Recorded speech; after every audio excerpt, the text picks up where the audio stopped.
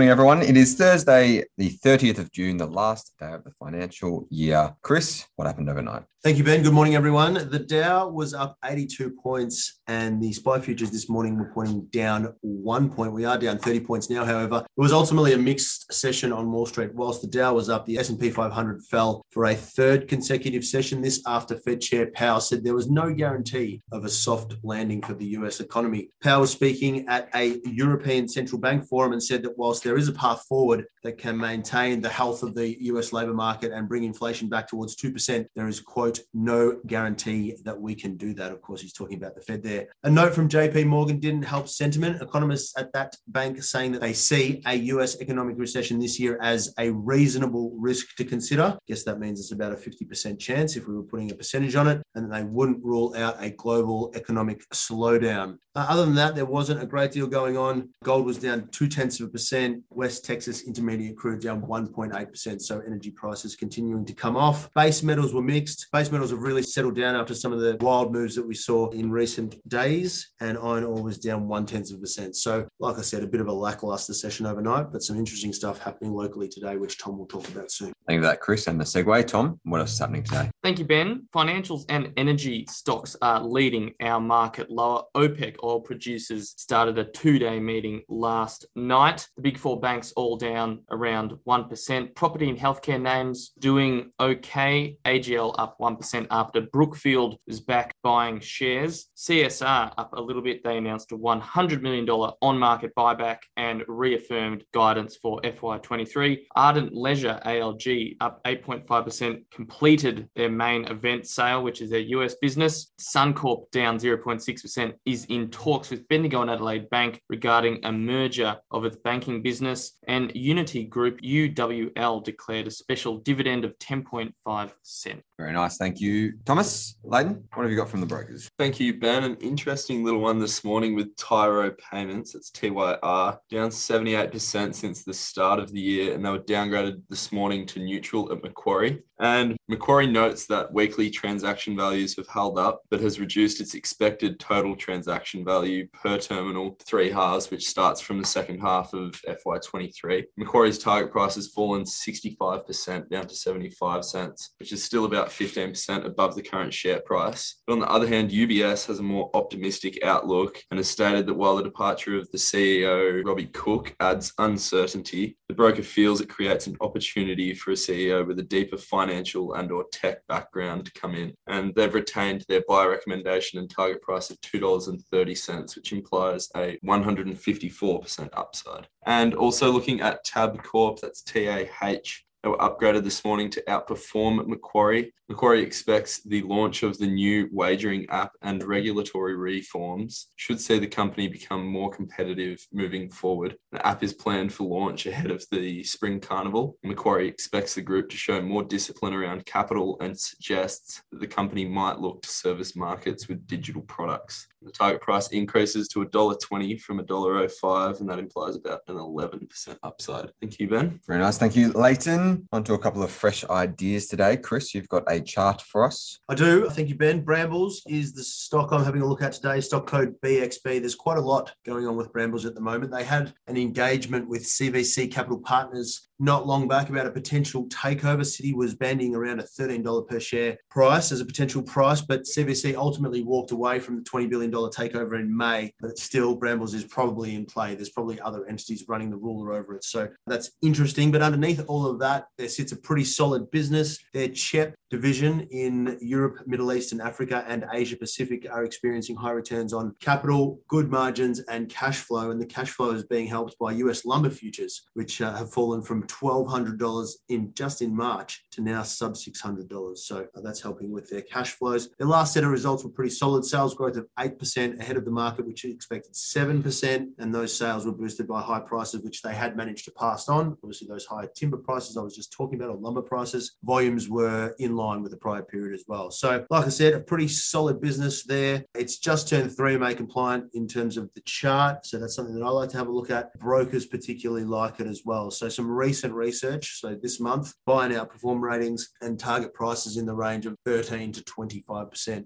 above the current market price. So a few little things lining up there for Brambles. Very nice. Thank you, Chris. And Tom, you've got an idea for us as well? Yes, I do. CSR. So as I talked about before, they did have an on-market buyback announcement. They also reaffirmed guidance, and that is just on the back of results. Full year results were only released last month. They were actually quite good, but the share price has fallen around 27% since that announcement. Costs are being well managed. The brokers were even talking about scope for margin expansion in the next couple of months. The buyback essentially tells the market that CSR thinks its share price is undemanding. It also promotes a pretty strong balance sheet. There was a lot of negativity about slowing growth that's arguably been factored into the price right now. All the brokers see significant level of upside. The average target is 50, implies upside of more than 50%. And now we don't have the results risks that a lot of other companies do heading into our August results season. The share price bottoming a little bit. RSI just ticked back over from oversold territory. Fundamentals are pretty good. It's closing in on a key PE multiple. Marcus pulled up a chart of the 10-year average PE, and every time it gets to a PE of 8.5 times, it tends to bounce pretty strongly. But as we know, history is not always the most reliable indicator.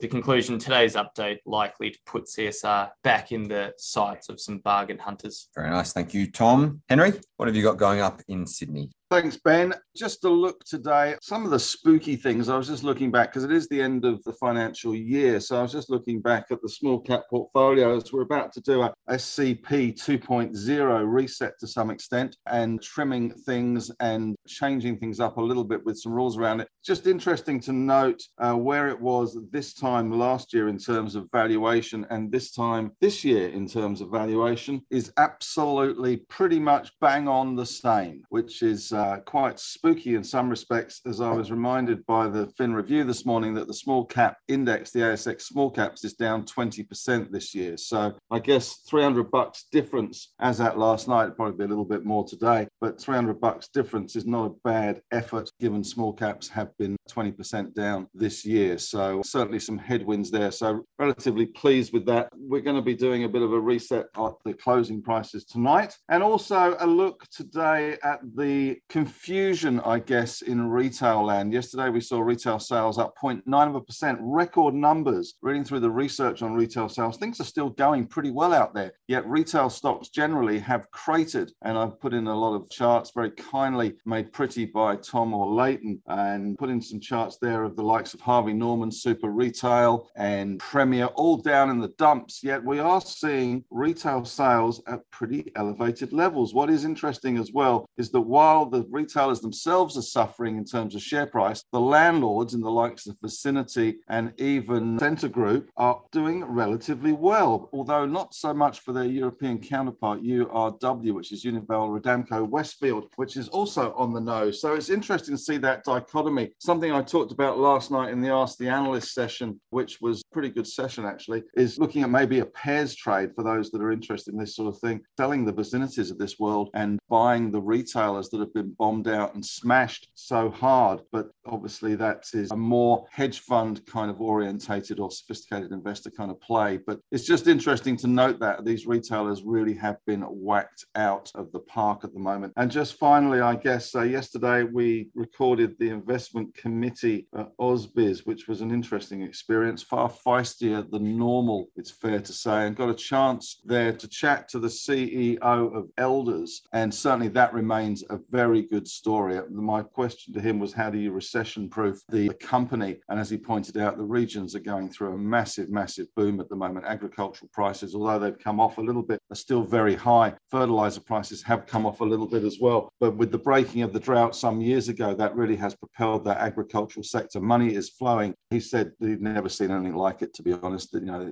it's going gangbusters out there, and certainly tourism in the regions is going gangbusters as well. So lots happening for Elders, which is good. And he was very positive on the outcome there. The results recently were pretty promising as well, very good, in fact. And the stock has come off with the market. So maybe there's an opportunity there in Elders. So something to bear in mind. And a good Ask the Analyst session last night. The links to that and other things are on the website. Very nice stuff. As always, Henry, definitely worth acknowledging the performance of that small caps portfolio this year. As you said, it's performed very well. So every right to be proud of that. Well, it just hasn't lost any money. It hasn't made any money, Ben. So it's on a performed relative better than the index, but in absolute terms, it's still down $300, $400. So that's not a great result, but it's not a terrible result. No, compared to burning 20% of your capital, I think we can be fairly happy with that. And compared to the market being down 8% on the year. Exactly. So great work, Henry. Well done. I know a lot of people follow that, so plenty of happy subscribers around. Marcus, before we pass on to you, I will just note we've got our long-term investors section in the newsletter today, following on from the income investor section launch yesterday. Today, we've got a bit of a big picture spiel for the Forever portfolio and the conditions that we're seeing at present, how we're kind of approaching running the portfolio given them. We've then got a little watch list that I've produced out of Stockopedia using their screening tools, a bit of a more aggressive growth watch list, the kind of stocks we're looking to find buying opportunities in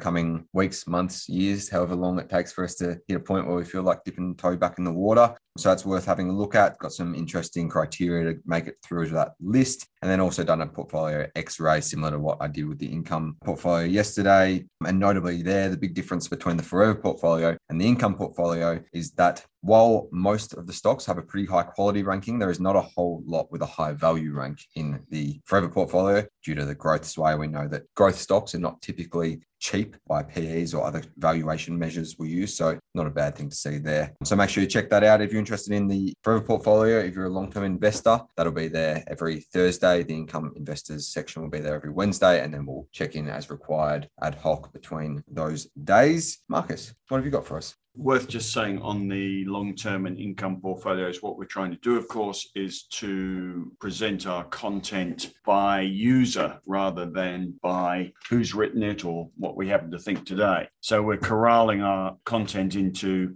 content for income investors and content for long-term investors. Both of them are supposed to be sleep at night portfolios. Both of them are supposed to be long-term and based around a portfolio. And it is hand-holding, if that's not a patronizing thing to say, it is hand-holding for those style of investors. And within those sectors, we will also be dropping in educational stuff as well. So someone who's investing for income over the period of a year is our habit, education by osmosis. Over a period of a year, we'll learn how income investing is done. And hopefully that will make everything safer without a lot of activity and stress. Also worth saying that in the sections we are using Stockopedia scans, and we would recommend members subscribe to Stockopedia. It's a UK-based, data-based subscription. They, surprisingly to us, offer almost exactly the same data that we use off Reuters, which costs us $22,000. They do have an Australian package, so you can research and filter and monitor your portfolios, and they do charts, all things we'd love to do, but it's not our forte. And I believe that Marcus today and Stockopedia together really is the complete package for an Australian investor. So I would recommend you have a free trial of Stockopedia, have a look. And yes, we have negotiated a discount to Stockopedia. And yes, I have to declare under our FSG that yes, they're giving us a kickback for anyone that does subscribe, but you will get a discount. Moving on, strategy today. Strategy is quite easy. We have got a lot in the newsletter today, so I've gone a bit easy on myself today. The bottom line or the top line is still in cash in the ETF-driven strategy portfolio, and not much to report overnight. Directional session. Struggling to find direction is how one newswire summarizes it. I'd say struggling to find a reason to go up might be a better interpretation at the moment. A few little items, window dressing. We are the end of the quarter. We could see some aberration today, either a sharp rise or sharp fall, particularly in the last few minutes of the trading day, possibly on the end of day auction. We'll see. Whatever happens, it doesn't matter. It will almost always reverse the next day. So if it's not part of a trend, it's not really worth worrying about. It's also the last day to do some tax loss selling. It's also a good day to look for your favorite small stock. So mine would be Poseidon Nickel, for instance, which I've taken an absolute bath on, and I will be doing a podcast with Peter Harrell sometime soon. We were supposed to do it this week, but it got delayed again. But it's a good day to look at your favorite stock and ask whether it's in a hole because it's been sold down by tax loss sellers, and whether it's a good time to buy it for a relief rally as the tax loss selling damage repairs itself over the next month rather than the past month. There's no rush to do that in a downtrend. There are no great bargains in a downtrend, and it's short-term stuff anyway, but worth having a look just to see if your illiquid small favorite stock has been smashed, in which case the pressure might come off it over the next few days. Also, I've written a paragraph just about the US markets. They've had their worst 6 months since Nixon. Can you believe it? Since 1970. I don't know whether anyone else has watched Gaslit on Henry's recommendation. Julia Roberts, all to do with Watergate. Well recommended. Anyway, the US markets have had their worst 6 months in 50 years, and it is because the markets peaked literally on January the 4th. So they've caught the whole of this downtrend in the last 6 months. And one commentator sums it up well by saying it's the consequence of a central bank pivot from decades-old easy money policy to a tightening cycle. And that sort of sums it up. And it also sums up, or it also makes it clear when this bottoming might happen. The pivot point's going to happen when the interest rate cycle and the bottom of the economic cycle occur, probably at the same time. And the market always looks ahead. So it looks through the economic recovery to the earnings upgrades and the improvements in GDP, and it will bottom before the actual bottom. We just haven't hit that spot. It's still unclear when and where interest rates will peak.